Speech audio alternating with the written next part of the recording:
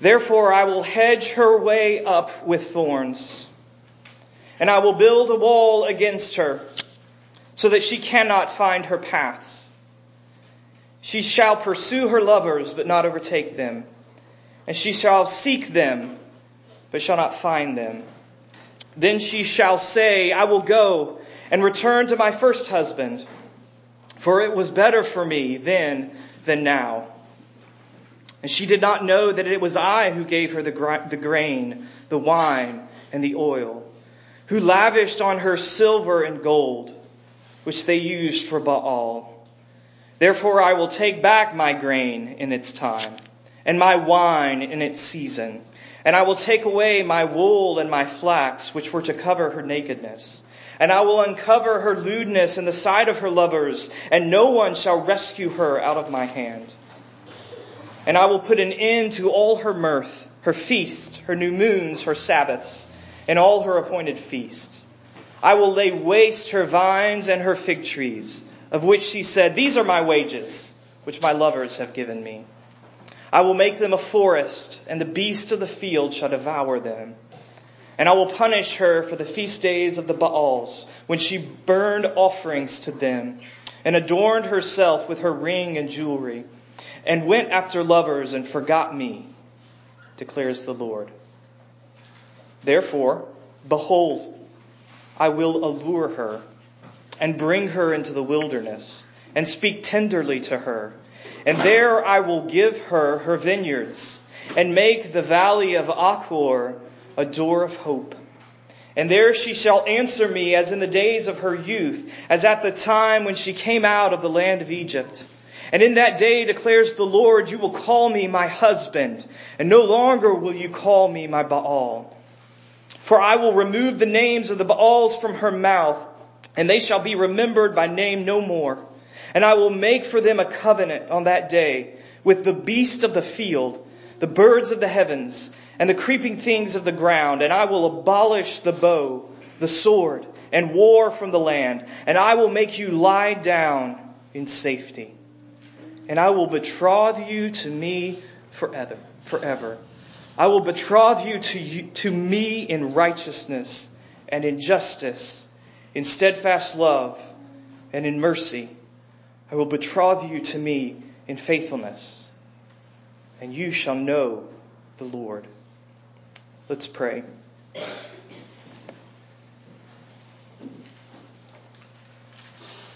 Father, would you help us now to do what we have sung? Would you help us even in our fear, our sin, our sadness, our darkness, our death, to come to Christ as He speaks to us in these words. There are words and images here that are disturbing. There are words and images that are profoundly beautiful and comforting. And so we pray that you would help us to come with humility. Would you help us to come knowing our need, trusting the provision of your grace, not only to give us this word, but to accompany this word with your own Spirit. And so would you open our hearts, our lives to Him, so that He would take the seed of your word, plant it in us, and that it may produce fruit, a harvest for your glory in our lives. We pray in Jesus' name. Amen. Have you ever noticed that the wilderness dominates the landscape of the Bible? The desert is everywhere. And we need to understand that the desert in Scripture, it isn't a nice place to visit on your trip out west. It's not a nice place to visit for a vacation. No, the desert is a place of profound insecurity, profound uncertainty, profound instability, threatening hunger and thirst and other dangers. To be in the wilderness is to be at a distance from the resources that one needs to live life well. To be in the wilderness is to be at a distance from the resources that produce true human flourishing. So isn't it interesting that God is constantly taking his people there? God is over and over again taking his people to this desolate, dangerous place. Abraham, Jacob, Moses, the nation of Israel with Moses, David, Elijah, and on and on and on. This is an essential pattern to the way that God works in and with and through his people. And essential to the message of Hosea to the people of God is that God is doing this again. He is working according to this pattern once again. Only this time it's not so much that he is taking them to the wilderness as he is bringing the wilderness to them. The desert is invading their lives. God is draining from them the resources that produce human flourishing. The resources that are necessary to live life well. Have you ever noticed that the wilderness sometimes dominates the landscape of your life? Not necessarily the physical experience of that. But doesn't this place of uncertainty, this place of instability, this place of unmet longings, hunger and thirst, this place of deprivation and danger, doesn't it sometimes describe your experience? Some of you sit here this morning and you feel at a great distance from the resources you need to live life well. Some of you this week have felt a great distance from the resources that would lead to your flourishing, the flourishing of your family, the flourishing of your community. And I think we have to say, based on the patterns of the Bible, that God is at work in that experience. The wilderness, the desert, is part of how he acts, works in our lives. Why? That's the question I want to ask this morning. Why does God take us to this desolate place? And I can't comprehensively answer the why question, but I do think from this text we can find two reasons that will help us not only live but actually thrive in the wilderness. God takes us into the desert in order to lead us away from something and lead us towards something. So first of all, away. God takes us into the desert to lead us away from something. The wilderness here in Hosea 2 is the judgment of God, right? God is taking the vineyards. He's taking the wine. He's taking the oil. He's taking the grain. He is taking the wool away from them. And not only is he taking things away from them, he is imposing thorns. Verse 6. An echo of his response in Genesis chapter 3 to the primal sin of Adam and Eve. God is creating a desert-like experience as a consequence for the sin of his people. But we need to understand that God's judgment, when he judges his people, it is never merely punitive. In other words, God isn't just getting back at them. He isn't just hurting them because they have hurt him. God's judgment with those who belong to him, his judgment is always directional. The thorns in verse 6, what do? They interrupt a path, right? God is intervening into their lives as a kind of roadblock to stop the direction that they're going, to turn them around, to send them another way. Now, away from what? What is he turning them away from? Baal. We heard that name several times in this passage, didn't we? And Baal primarily was a very popular deity in the communities that surrounded the nation of ancient Israel. He was supposedly a fertility god. He ruled over the storms and the rain that came off the Mediterranean Sea into that region of the world. The myths said that supposedly every year at a certain point, if you did the right things, he would wake up and he would defeat the god of the dry season and bring the rainy season.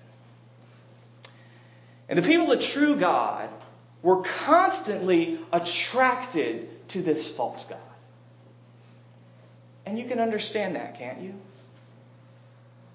Because see, if the rainy season doesn't come, you starve. Stable weather patterns were incredibly important. And so if you hear about this guy who can provide those stable weather patterns, if you do certain things for him, you're going to walk down the road to his house. You're going to walk down the road to his temples, and you're going to want to offer the sacrifices, do the rituals, participate in the festivals that will make him, pay him, so that he will wake up and defeat the dry season. And that is the path that God is roadblocking. That's the path that he is interrupting. God interrupts with the wilderness to oppose a lie about the source of life. He is saying, turn away from this false source of life. Don't go here. Here is not where true fertility, here is not where true flourishing is found. Because see, the wilderness asks a question. It poses a fundamental question. It asks, who or what will be the source of your life?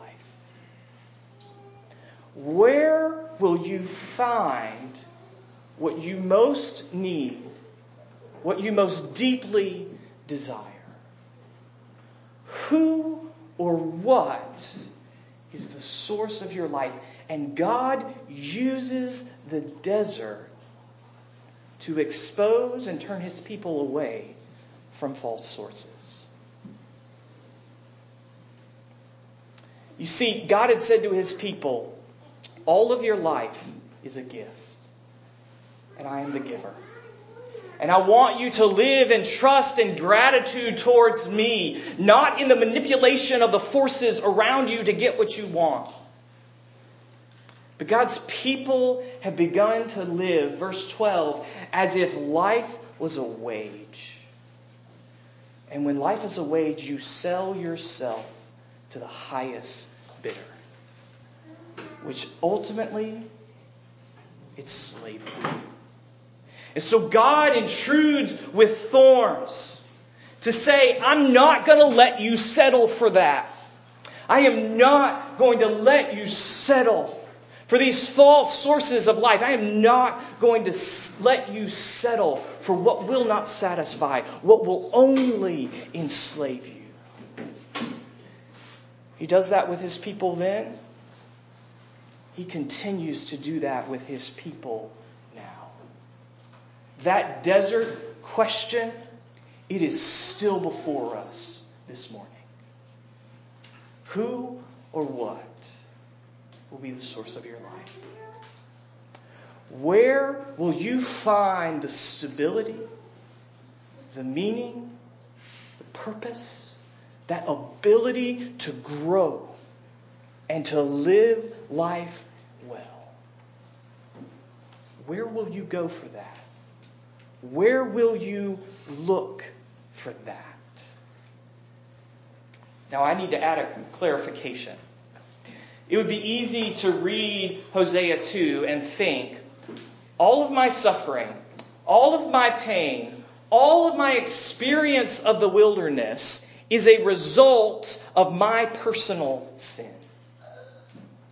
And that's not the case. We have to put Hosea 2 and the rest in the wider scope of Scripture, and we have to say, you know what? Sometimes God does intervene in our life negatively in order to correct us.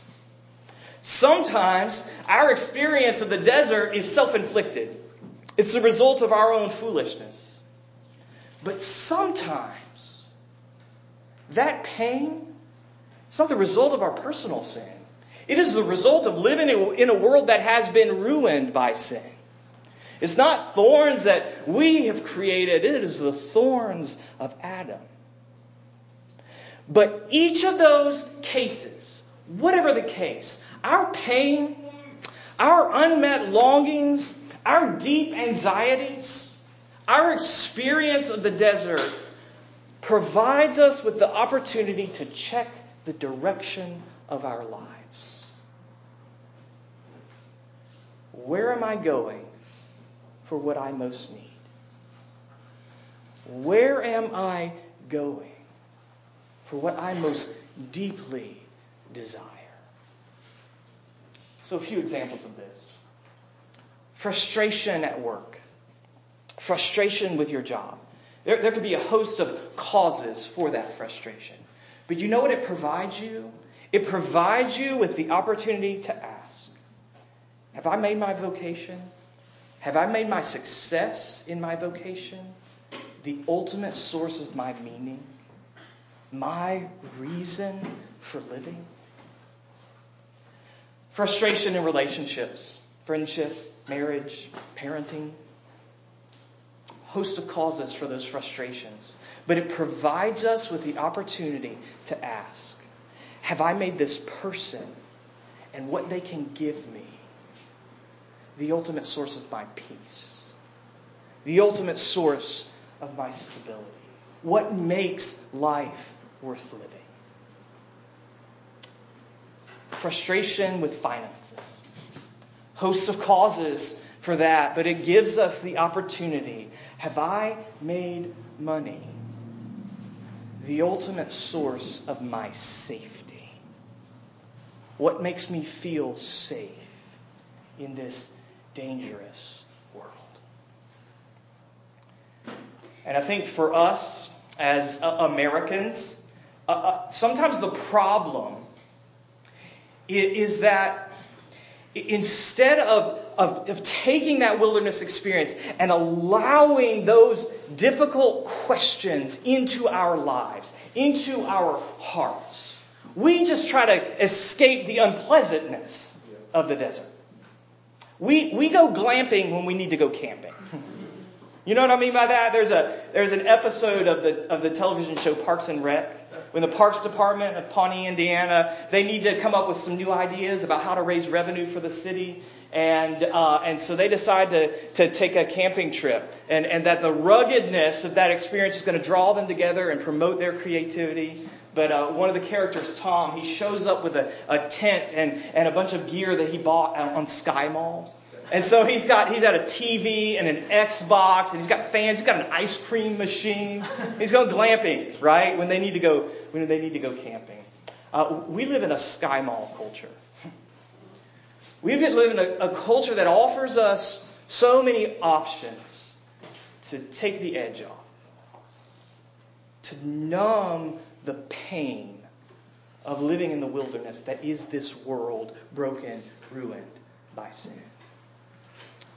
Now listen, we are not called to create pain for ourselves, but don't run from the questions of the wilderness. Don't run from the questions that your pain, your fear, your unmet longings pose to you as they ask you, where are you going to find life? where are you going to find what you most need? Where are you going to go with your deep desires?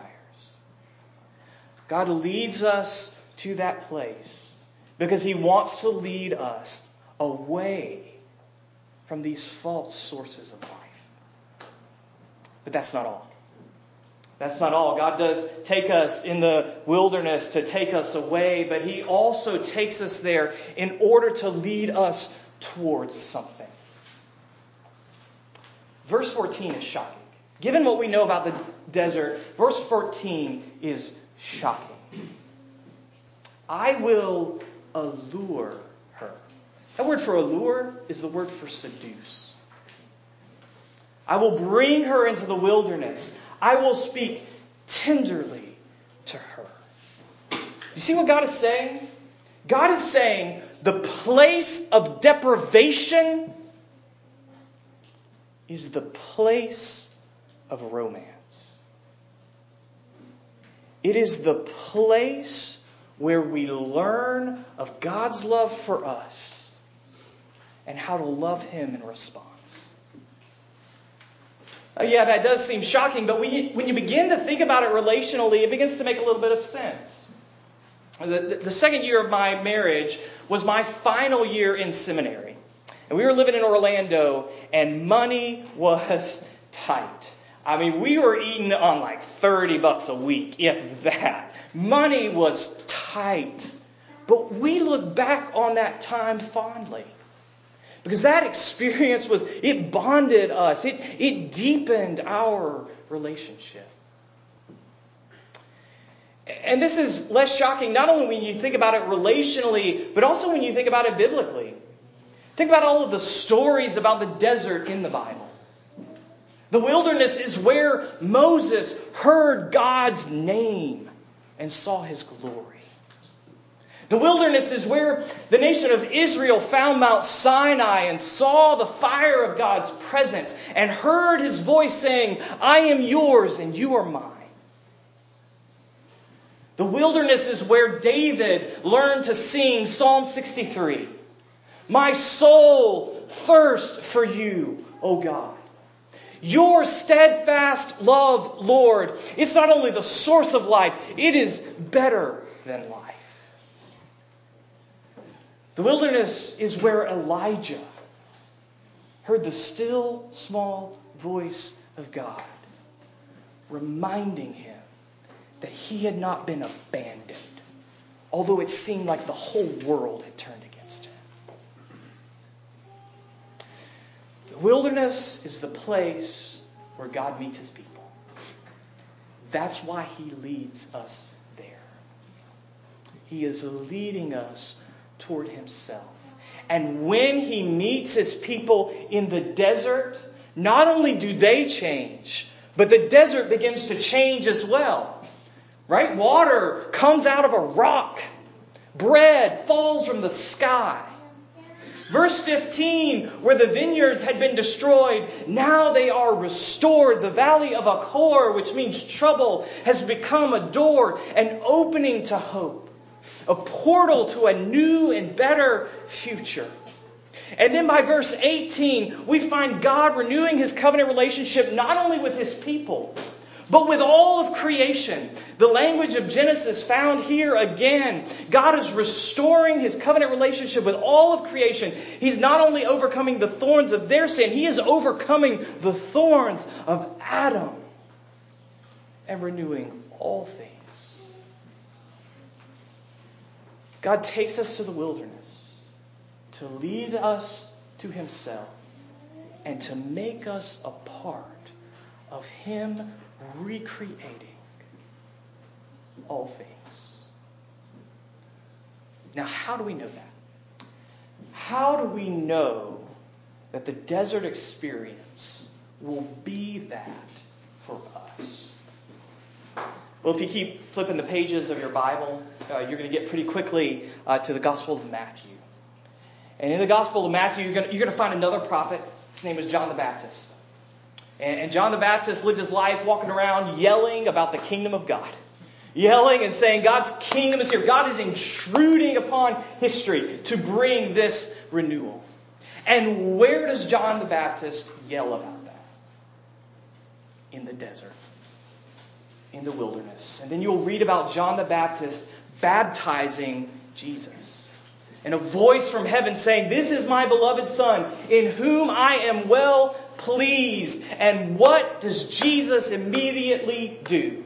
Where does he immediately go to display that he is the chosen Son of God? He goes to the desert.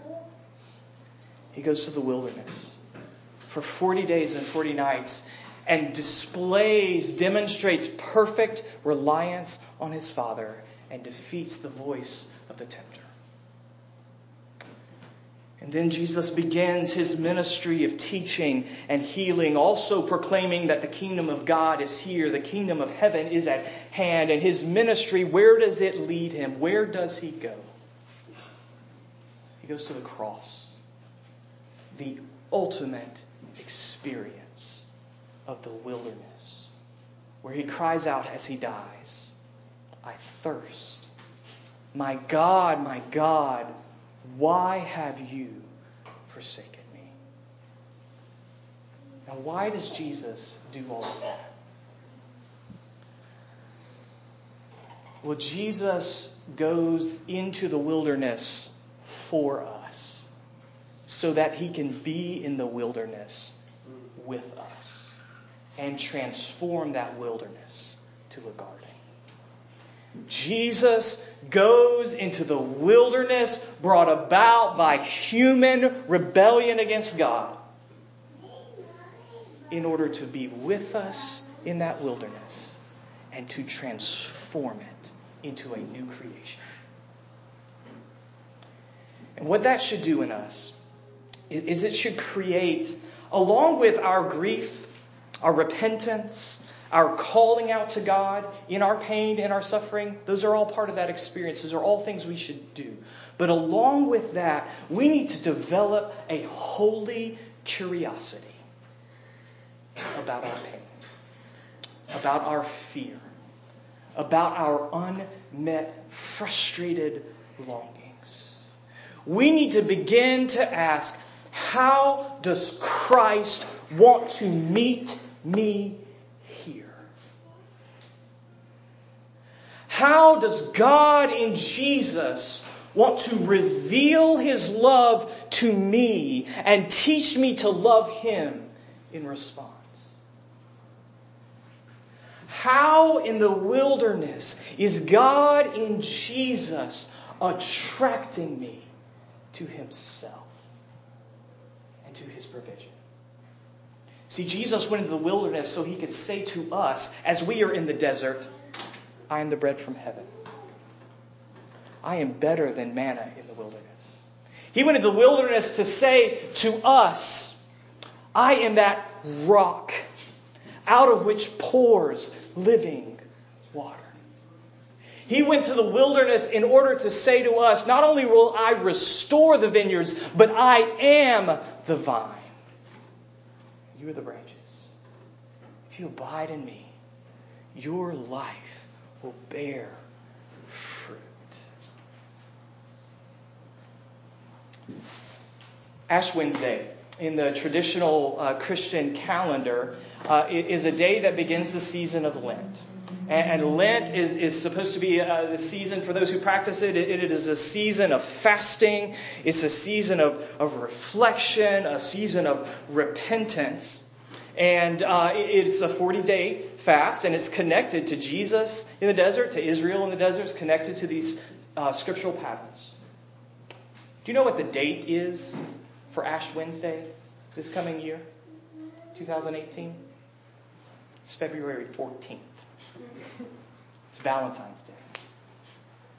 Now, we're like, well, those two things don't fit, because we associate romance with expensive meals and candlelight and fancy clothes. But Hosea would love that connection. That is Hosea's message. God saying, do you want to know my love? Do you want to know me? Do you want to be restored to this marriage with me as my people? Well, I'll meet you at the cross. I'll meet you not at your best, but at your worst. I'll meet you in your sin and your rebellion.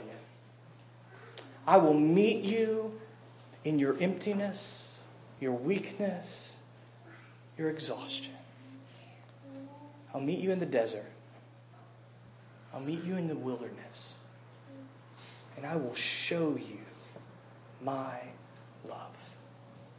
I will reveal to you my mercy, my power. God leads us to the wilderness in order to lead us to Himself. How, in your experience of the desert, is God attracting you away from the false sources of life to the vine, the bread, the living water, the one who is the true source of life? You see, when the landscape of our week, our lives, is dominated by the wilderness, we can live, and we can not only live, we can thrive. Because we belong to the one who not only leads us into the desert, but to the one who can make the desert bloom. That's what He's doing in your life. That's what He's doing in my life. That's what He's doing in the life of this church and His church around the world.